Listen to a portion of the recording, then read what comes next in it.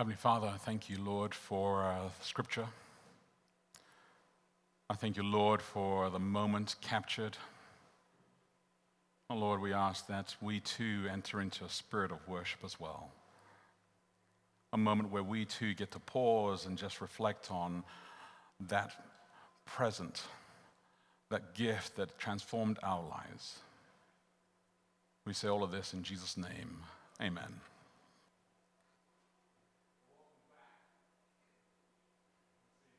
Die as well? Is it there? All right, we good? Well, welcome to, well, no, it's back again. This could be a magic trick. Let's have a look here. Maybe it's my battery. No, I got like 400 bars. All right. It's the ever-ready bunny. All right. Well, welcome back. I say that for the third time, and hopefully that will stay good. Welcome back. To week 2 of the 5-week series that we are going to be looking at, and we have a lot to cover in the next 4 hours, and so in order to compress that down, I really need to accelerate a little bit, and so I have copies of the manuscripts for those who need to keep up with me, and I know there's a few people who want copies of that, and so Andrea has those, and so if you want a copy of the manuscript, please just raise your hands, and then we'll give you one. Of those, and if we run out, then we can make some extra copies in the machine over there. So we are looking at this series here. What child is this? What child is this? And as I shared last week, that I absolutely love Christmas, to the shock and horror that I heard from people saying to me, "Oh my goodness, that's terrible. There are so many other more beautiful holidays in the world." Well, it's okay. You too will learn one day, because I am decades ahead of you. Decades ahead of you, because Christmas is the best season of all. And one day you will catch up and you'll see why as well. If the story of how God was dealing with sin in the universe were written in one single book, like the Bible, for instance, if the story was dealt with in one single book, the center of this entire book would actually be focused on the story of Christmas. That's where it would be. And this chapter would actually tell us everything that was taking place, because the whole world changed at that point. Revelation chapter 13 tells us that from the very beginning, they were planning for this moment to take place. From the moment of creation, they had planned this, and they knew that this was going to happen. The shepherds were going to meet the true lamb, that they were going to meet the chief shepherd, they were going to be affirmed in the practice that they had done week after week, day after day, helping generations to bring back the reconciliation that was needed, a place of reconciliation, which is a reminder to everybody here that we are going to be celebrating communion on December 16 together here in 2 weeks' time. So, the challenge I left for you last week was to be peace and make peace. Did you see that before I said it? Oh, I don't know. That was like, I think I know what it is. Yes, be peace and make peace. And this week, we're going to go in a whole new element of the story here, another moment in the narrative here for the Christmas story. And as we continue to answer the question, the ultimate question here for this week, what child is this? I hope that you will feel by the end of this service here that you'll say, I need to drop everything to discover what child is this. I just got back from London on Thursday, and I was out there for a few meetings to talk about the Global Resource Collective. We're launching it now in 1 month from now with 20-plus different churches. All of these churches coming together, sharing ideas of how to make the local church strong, and we're all preaching from the same text, and we're going to use the daily walk so that we can actually grow good disciples.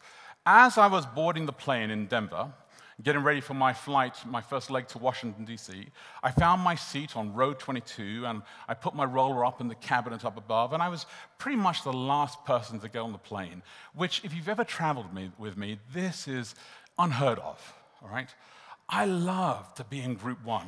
And now that Group 1 is fading away from my status and I'm losing all that status, I'm just kind of like, I'm going through a sudden withdrawal, right? So I'm like, oh no, I will no longer be able to be inside there. I'm not the kind of person who likes to go to Disney World and spend times in lines. I do not enjoy Black Friday shopping, hence I do not do that. I do not enjoy crowded shops. I like to go to Safeway at 4 o'clock in the morning. Oh, it's beautiful. Nobody's there. There's nobody even at the cashier. I mean, I do wait, and I try to actually punch the numbers in. No, I mean, I do this kind of stuff, but I like that. And this is why I like the wise men, because they did not arrive in the first hustle and bustle as everybody else arrived. No, they waited until much later, when the stable was a house in Bethlehem.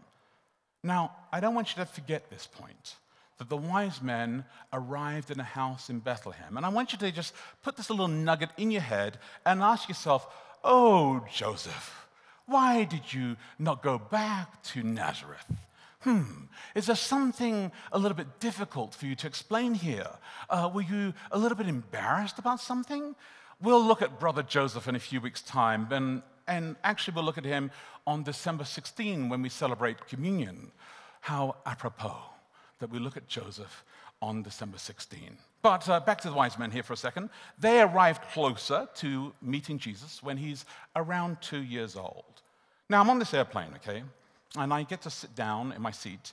And another passenger, 2 rows in front of me, on the window side. So I'm on the aisle seat. I always take the aisle seat. I don't know what your preference is, but I always take the aisle seat because I'd rather not have somebody else to climb over. I'd rather be able to be the person that they climb over. And so I'm on the aisle seat, they're in the window seat, and suddenly this person stands up and says, hey, and they know me. They say my name. I'm like, oh, and it's Brian Ramirez. I'm like, Brian, good to see you. Now, I only see Brian, pretty honestly, Brian, I only see him on finance committee at Boulder Church. Because he's usually traveling all the time. And I said, Brian, are you going to China the long way? You know, China's that way. Are you going to China this way? I know you can get to China because the world is round, all right? But it's a long way to go to China that way. And so I said, what's the deal? He's like, oh, no, I'm going to Europe. I said, really? Where in Europe are you going? I said, London. I said, get out of here. Where in London? Are you going to London? He said, no, I'm going to Cambridge. I said, no way, that's incredible. So it turns out that he was going to London for the very first time. We started a dialogue about this, and we started to rearrange all of our appointments, because I said, if you're going to London for the first time, I have to show you London.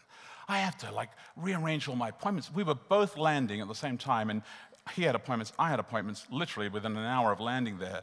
And I said, no, let me show you London, and let me take you on this quick world tour of London, and I'll take you to a place where you can have the best lamb chops in East London. And I tell you, I mean, you can look at lamb chops anywhere else in the world, and I have tested them all over the world. But these lamb chops, Levitical, I mean, practically, they're like straight from the Bible, just, made for you. They're fantastic. All right, so question number 1 from the worship guide. Question number 1 is this. When was the last time you made drastic changes to your plans for a friend or made a change for Jesus? When was the last time you made drastic changes to your plans for a friend or made a change for Jesus? Because it's not like the wise men had a car, or they had a plane, or they had any easy form of transportation to Bethlehem. I mean, these mystics, these astrologers, these pagan, superstitious, perplexed astronomers, they noticed a new star appeared. And at last, it was like for them, they were like brand new to them right then. They said, we've got to go find out what this is about. Now think about that. Think about that. Think about how difficult it was for them to decide that they're going to go do something for this. They're going to go look for this. If you want a new job, but you're actively not looking for a new job, the chances of you finding a new job are slim to none, right? If you're like, I'd like to get a new job, but you never apply, you never look anywhere, you're not really going to find one. If you want to get married, but you never really go to hang out with anybody who's not available. You never let anybody know that you're available. You never really make friends with anybody who's available. The chances of you getting married are pretty slim. So what if these men, now just go with me with this, what if these men came from generations that had read the First Testament, okay? What if they knew the words of Balaam in Numbers 24:17, that a star will come out of Jacob. What if they knew the words of Micah, the prophet Micah? And you got to turn with me to Micah chapter 5, verse 2. So if you can open your Bibles up to Micah chapter 5, verse 2, I want to share with you a passage inside there. Now, in your pew Bibles, that's page 866. And I tell you that because it's a hard little book to find, page 866. Now, what I'm about to tell you is pretty sacrilegious, because I don't really like people doing this, but I'm going to suggest that you do this as well. We're going to come back to Micah 5:2. And so I want you to remember this page. And so for you don't have to look it up, I'm okay if you bend the corner of the page of the book. I know. Some of you will have to see someone about this. Or you can take one of the Connect cards and put it inside there. But I want you to find this next text, Micah 5:2, again very quickly when we come back to it. I won't give you as much time, so you've got to work at your own little magical system to work this out. Micah chapter 5, verse 2. It says this, "But you, O Bethlehem Ephratah, who are too little to be among the clans of Judah, from you shall come forth one who is to be the ruler in Israel." What if they had studied that? What if they had looked at this? What if they had read Job 9 and 38 and Isaiah 40 and Psalm 19? What if they had read Psalm 19 verses 1 to 4? And you've got to read with me Psalm 19 verses 1 to 4. Actually, I didn't even write down the page that Psalm 19 is on, so I'm hoping somebody's going to find it and shout it out to me. So what page is Psalm 19 on? Psalm 19 verses 1 to 4. And it's just so good that I actually need to read this to you. Psalm 19, what page is that on? 504. Psalm 19 verses 1 to 4. What if they had read these passages, these wise men, and they knew these passages? Because it says here in Psalm 19, verses 1 to 4, "The heavens declare the glory of God. The sky above proclaims his handiwork. Day to day pours out speech, and night to night reveals knowledge. There is no speech, nor are there words whose voice is not heard. Their voice goes out through all the earth, and their words to the end of the world. In them he has set a tent for the sun." I mean, what if they had understood and they read this and said, the word of God, this prophet, this guy's, all through the First Testament, tells us that if we look to the skies, and the skies were different to the way the skies are today. They didn't have the light pollution that we have today. They saw the Milky Way galaxy. I mean, they saw the beauty in the sky. If we look to the skies, maybe there are clues up there that will help us understand this. And they said, if we look there, we could find something. Maybe they were kind of like Sherlock Holmes in their kind of expedition, where they would say, when you have eliminated the impossible, whatever remains, however impossible, must be the truth, right? So they're like, well, we've eliminated everything. Whatever happens now, it must be the truth. Could it be, and this is kind of crazy, but could it be, my friends, that for generations under Daniel, that they even understood, Daniel chapter 9, that before us, that they understood that a Messiah was coming? Because at the time that Jesus was born, there was a frenzy around that time. Many people were expecting a Messiah to come along. Many people were looking for a Messiah. Many people were studying for a Messiah. Many people were declaring themselves to be a Messiah.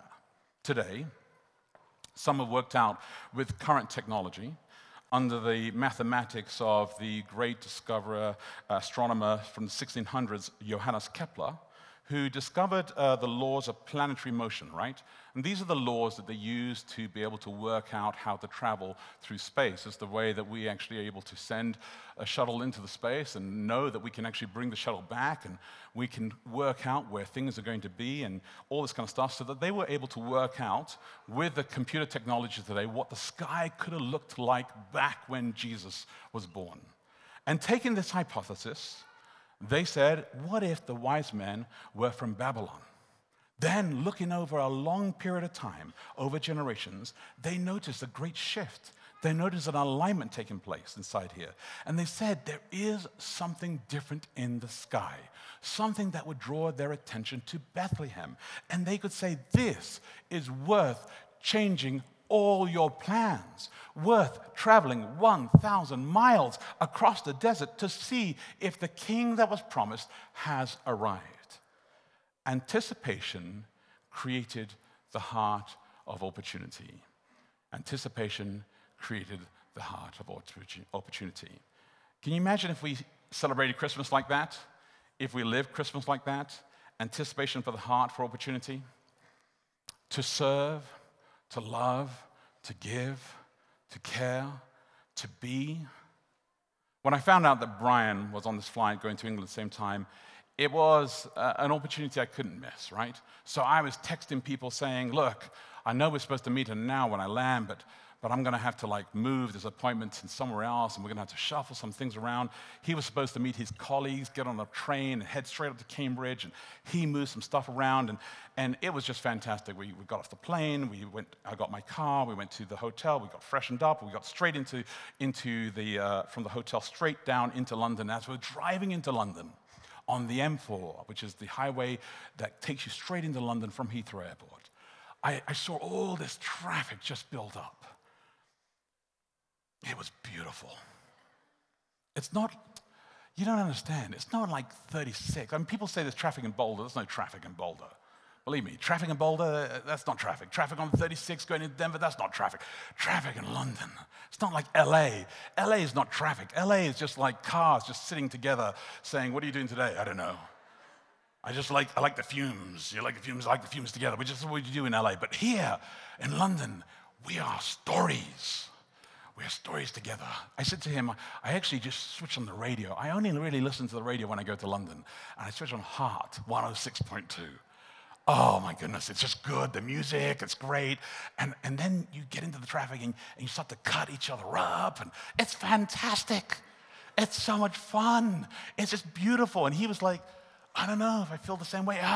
I will teach you in the next 4 or 5 hours why this is a moment where we as brothers will bond together through this moment inside here. And we did. We had a great time through that entire time. And then he reminded me that he has a TV, a flat screen TV, that he needs to donate to the church. And I said, yes, that's why the Lord told me to change the plans. Because we need that donation for the church, because there's another TV missing spot downstairs. Yes. That's right. Of course, that's why we had to change everything. It was a great opportunity, but it was good to connect with Brian again. I want to live a life of more of anticipation, right? Christmas, more of anticipation for the opportunities that God can provide. We should live a life like this. Why wait for someone to ask? Offer, right? Some people say, well, if somebody just asked me, I would do so much more. Don't wait for someone to ask you. Offer. Bring your heart and offer. Why wait for the timing just to be right? Just engage right now. Don't wait for all the stars to line up, for everything to line up just right. Just engage. Why live a life of regret? Discover things instead. Why only do what is required? It always just irks me when people do exactly what's required, only this much and no more. Serve. Serve with a heart like Jesus calls you to do. Why allow your desires to rule? Love instead. And why give what is expected? I mean, enjoy life, right? Don't just give what's expected and required. Give because you enjoy to give. The wise man had no reason to leave Babylon, right? They had enough books from the library of Nineveh that could last them a lifetime. But there was something far deeper, something missing in their souls, that knowledge and data and facts and achievements and all the wealth and all the glory could not feel.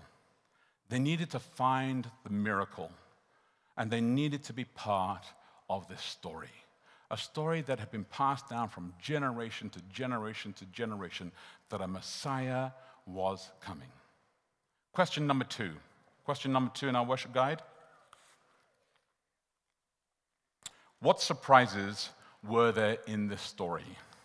Did you find any surprises in the story when you read the Daily Walk this week? Did you find any surprises to yourself when you read the passage in different versions of the Bible this week?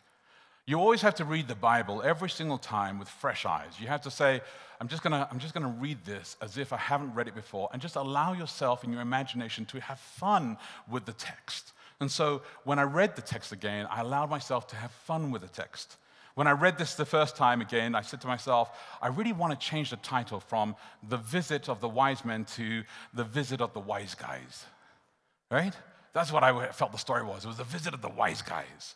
And you know why? I mean, read with me. You heard Patty read it, but read with me. Matthew chapter 2, just page 895, just that one verse. Matthew chapter 2, verse 2.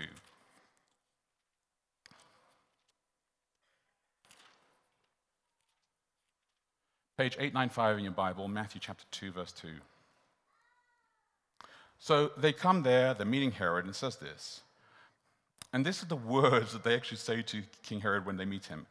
Where is he who has been born King of the Jews? For we saw his star when it rose and have come to worship him. These sound like wise guys, don't they? I mean, they don't sound like wise men. Can you imagine if they went to the Prime Minister of England, or if they went to the current Prime Minister of England, or if they went to the current President of the United States and said, where is the baby that's going to take over your role and rule not only your country, but the entire world? Yeah, step aside. Where is it? I mean, you'd have to admit that they have some kind of je ne sais quoi, you know, kind of like I don't know, a little bit of wise guy attitude, right? So I'm not surprised when I read that Herod was troubled with this. He had to know well that people were looking for the Messiah. But here is the surprise. Anticipating hope to arrive any day now, Herod had become dull. Herod had become dull. He had allowed life to overcome the moment, which happens to us at Christmas and in our lives all the time. Wouldn't you agree? Isn't it so easy to become dull? Isn't it so easy to get into the routine? You read the Bible, and sometimes you get into routine. Your marriage gets into routine. Your friendships get into routine. Work gets into routine. I was talking to somebody just this week about routines in their life, and they're just saying they can't wait to clock off work, to just like be done. And they drive up to the mountains, and then they're just like, they're so happy to be up in the mountains with the wild cats and the bears. I'm like, do you have a death wish? Is that no? They said Colorado's beautiful up there in the mountains with the bears. I'm like, okay. They said, yeah, I go hiking with spray cans and weapons. I'm like, oh, well, that sounds fun. I think I'd rather go do your job than up there. But that's fine, that's fine. Enjoy yourself up there, that's fine. But we become dull with the moments that we're in. And it happens so easy because it's so easy to forget why we do what we do. And I don't want you to forget the sentence. It's so easy to forget why we do what we do. So, the men of the church, we went out to see a movie and dinner last weekend.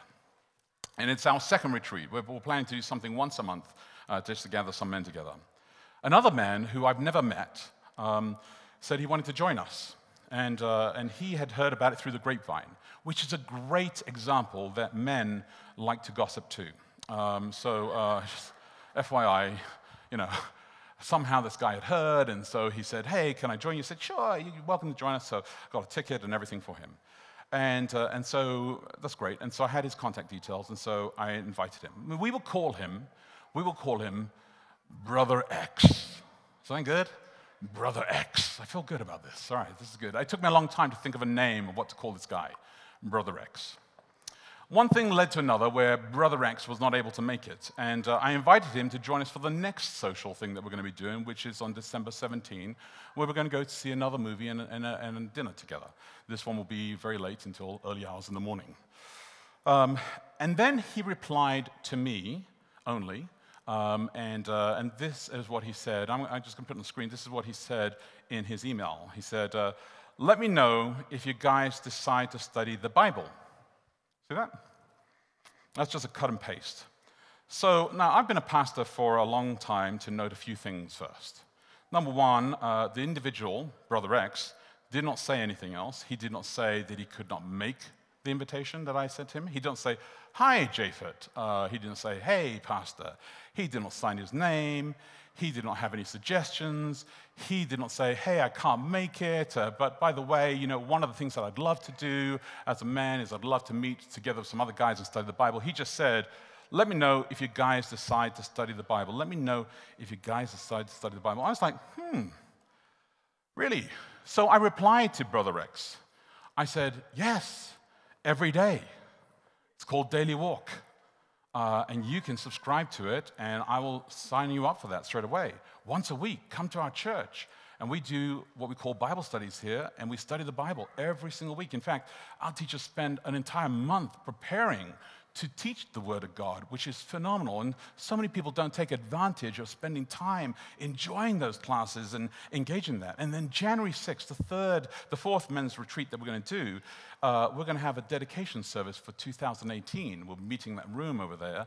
And we're going to have an agape feast, which is going to be a very tall order for some of these men, since some of these men are not Christians. And the idea of celebrating the Lord's Supper and participating in communion will be a tall order. Some of them will not be able to do this. Some of those men are Christians will find it very difficult to even wash their feet of another man. I mean, it may be so difficult that some of them will not be able to turn up to that.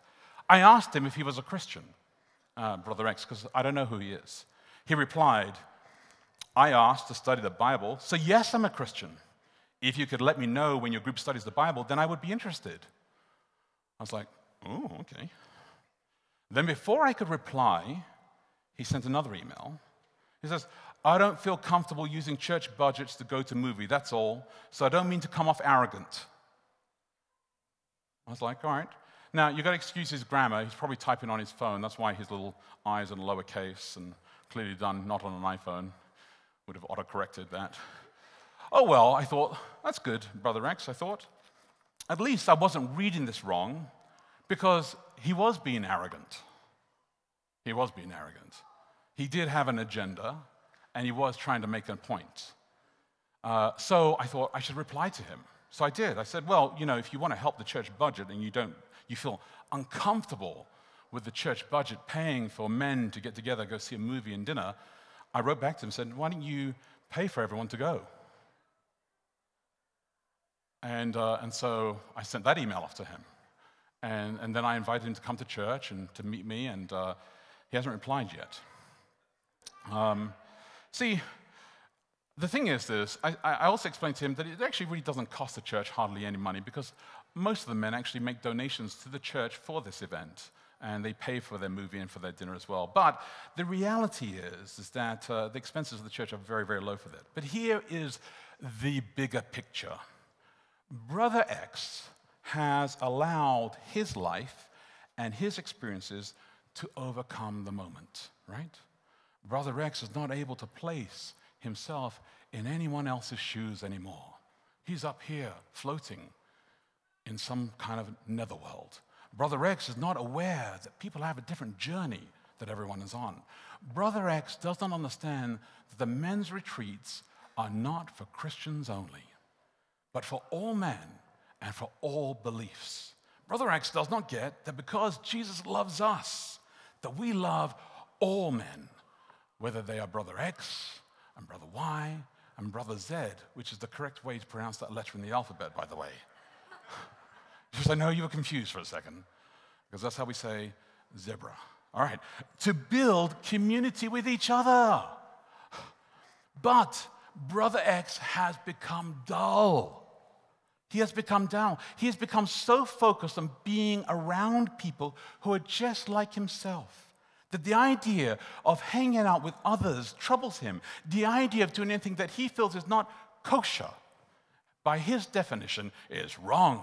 What Brother X has said, why do we spend money on perfume when we could be helping the poor?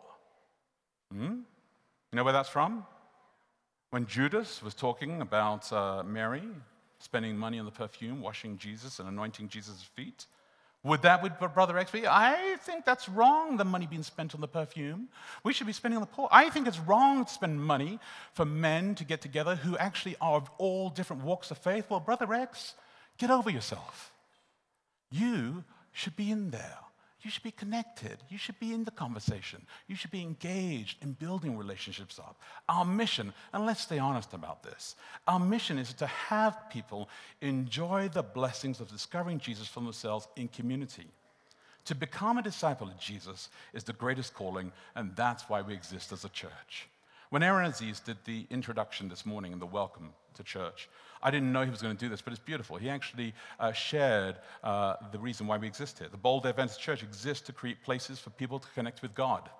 That's why we exist. We exist to create places for people to connect with God. Well, each of these places come at different paces. See that? A little play? Places, paces. We're at different paces. Everybody's at different paces. So I enjoyed that when I read this text inside here, that people like Herod had become dull to the great things that God had revealed. They didn't see the great miracle right underneath them. They didn't see that God was calling these Babylonians from all the way in another land to come and see the glory right there, that the Messiah had arrived, that the world was going to be changed. So I was impressed with that. What else was I surprised with?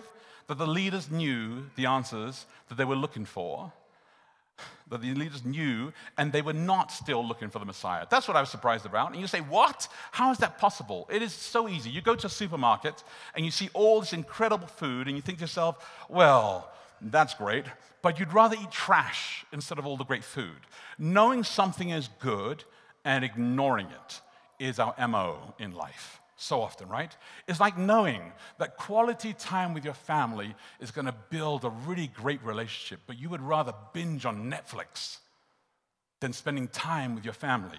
Knowing something is good and ignoring it is like knowing that following Jesus is the only hope of this world, but you would rather do anything than spend an extra minute in conversation with Jesus, because knowing something is good and ignoring it as our MO.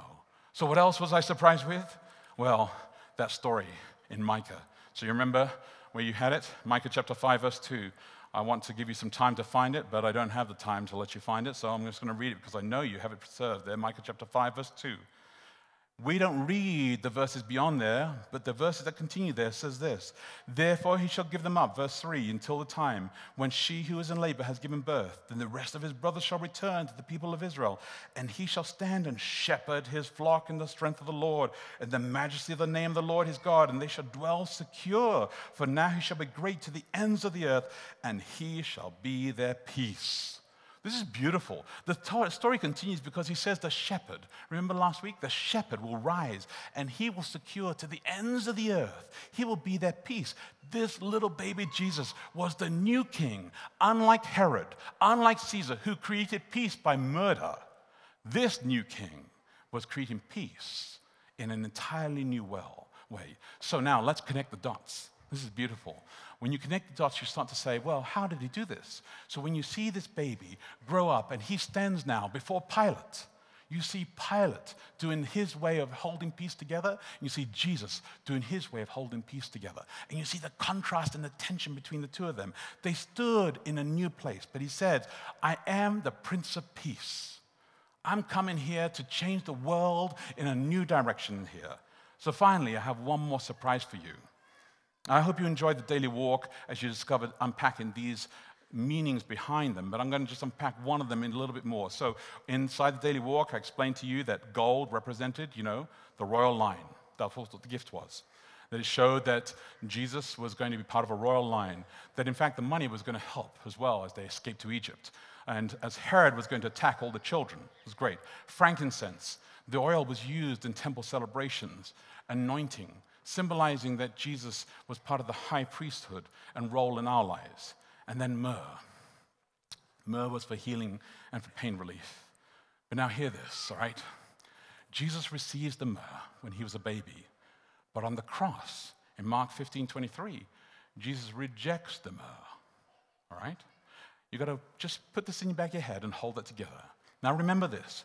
When he stood in his hometown in Nazareth, and he preached from the scroll of Isaiah. And remember that the scroll could only roll one way, and as he's rolling the scroll out, he recites from memory because he rolls out. He can only recite from memory because he quotes from two different places. He says, I have been anointed, right? Quoting from Isaiah, to bring healing to the people. As he says in Luke chapter 4, he says, I am here to heal the poor. Jesus was the living myrrh. Myrrh was there to heal people. Jesus was the ultimate healer. And when they gave to Mary and Joseph myrrh, were they thinking that they were giving him myrrh to prepare him for his burial one day? Had they read in Psalm 45, 6-8, that Nicodemus was going to have to one day wrap up Jesus in myrrh and oils? The Apostle Paul captures this so well in 2 Corinthians chapter 2. So you're going to have to turn with me because this is such a great passage, you have to read it. It's page 1067. And 2 Corinthians chapter 2, 2 Corinthians chapter 2. Paul's addressing all the dysfunction in church. And so the letters of 1st and 2nd Corinthians are always addressing some of the tensions inside church. And so when you read 1st and 2nd Corinthians, always understand that he's coming from a place of trying to correct the church gently and to bring them to a healthy spot. But 2 Corinthians chapter 2, verses 12 to 16 says this, page 1067. When I came to Troas to preach the gospel of Christ, even though a door was open for me in the Lord, my spirit was not at rest, because I could not find my brother Titus there. So I took leave of them and went on to Macedonia. Good. But thanks be to God, who in Christ always leads us in triumphal procession, and through us spreads the fragrance of knowledge of him everywhere. For we are the aroma of Christ to God among those who are being saved and among those who are perishing. To one, a fragrance from death to death, to other, a fragrance from life to life. Who is sufficient for these things? What is Paul saying here? He's saying the smell of Jesus. This is who we are. We are the aroma of Christ to everyone. This is what Christmas is all about. We are the smell of myrrh because Jesus is myrrh, which is healing. This is the good news. When Jesus resurrected, they smelt the myrrh that had been all over his body. And that smell, Paul is saying, he's capturing his memory, saying, this smell that you had, that you felt over Jesus, this is what we smell like. We smell like the presence of myrrh that's healing all through the land. So when he received it as a baby, they had no idea the deep significance that it was going to happen when he was resurrected on that morning. Question number 3, and our final question for this morning is this. What kind of wise men should we be? What kind of wise men should we be? Well, for those 55 plus who are joining us for the Wiser Generation, they probably know the answer to this already, right? Their answer would be simply this. Wise men and wise women are those who look to Jesus, right? Wise men and wise women are those who look to Jesus. Just like those men who said, I will leave my city and I will travel far to do this. And the ultimate question used to be, who do you say I am? Which is what Jesus asked of his disciples all the time. But today we don't really spend a lot of time with this, not even what child this is. Today we're obsessed with fighting for justice and what cause is really important and am I accountable and what gifts do I have and why doesn't somebody understand my strengths and can they use my strengths? So when we choose leaders, we look at all sorts of qualities that leaders have. When we're looking for somebody to help with refreshments or greeters or elders or deacons, all these kind of things are important. But ultimately, what you really want to know is, do they love Jesus? And if they love Jesus, they have potential to grow all the time. It was Charles Spurgeon who said these words. For every text in Scripture, there is a road to the metropolis of the Scriptures. That is Christ. And my dear brother, your business is, when you get to a text to say, now, what is the road to Christ? I have never yet found a text that had not got to a road to Christ in it. But the very verse, every single verse in the Bible needs to lift up Jesus. Our leaders who love Jesus Christ, will find a Jesus in the Bible. They will constantly be seeking to find Jesus in the Bible. And Paul reminds us, even from creation story, that everything that Jesus has done, it was created for him and by him and in him. All things are held together. Jesus is the light. Look at the creation story. Jesus is the light. Jesus is the water. Jesus rose on the third day when the sky and water were separated. Jesus is the vine. Jesus is the bread of life. Jesus is the sun, moon, and morning star. Jesus is the true lamb. He is the true Adam, and he is the true blessing of the Sabbath. To be wise is to look to Jesus. And it's inside every text in the Bible. So when I sat down this week with my friends in London, and I shared with them the vision of the Global Collective Resources, one of the followers of Jesus there said to me, to be honest, well, I have decades of life experience under my belt. I still feel at moments that when I talk to people, I'm missing something important.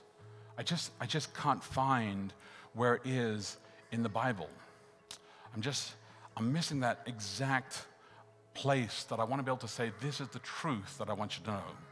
So I shared with him the Duplo Technic metaphor sheet that's on that table over there that I've been asking you as a church to consider this.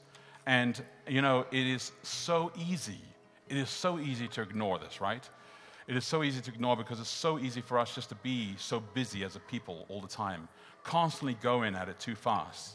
So the challenge last week was to be peace and to make peace. But this week, I'm asking you to seek Jesus. That's what I'm going to ask you to seek Jesus, because I believe that if you're willing to seek Jesus, all things will come together. It is too easy to ignore for so many reasons, right? Because you say that there is no time left for you to be able to do this. And I'm telling you that there is no perfect time to actually do this. There is no perfect time. There's never a time that you're going to say, I now have the time to be able to seek Jesus. Life will never get easier. Life will never get more freedom inside it. Your margins are never going to get wider where you have the capacity to start studying and learning more about Jesus, and the pressure is never going to let up, okay? There's never going to be a moment where you say, okay, now I'm ready to actually discover more about Jesus Christ. But this is what Jesus says in Matthew chapter 7, verse 7. Ask, and it will be given to you. Seek, and you will find. Knock, and it will be open to you. For everyone who asks and receives, and one who seeks and finds, and the one who knocks, it will be opened. Or which one of you, if his son asks for him bread, and will give him a stone, or if he asks for a fish, will give him a serpent?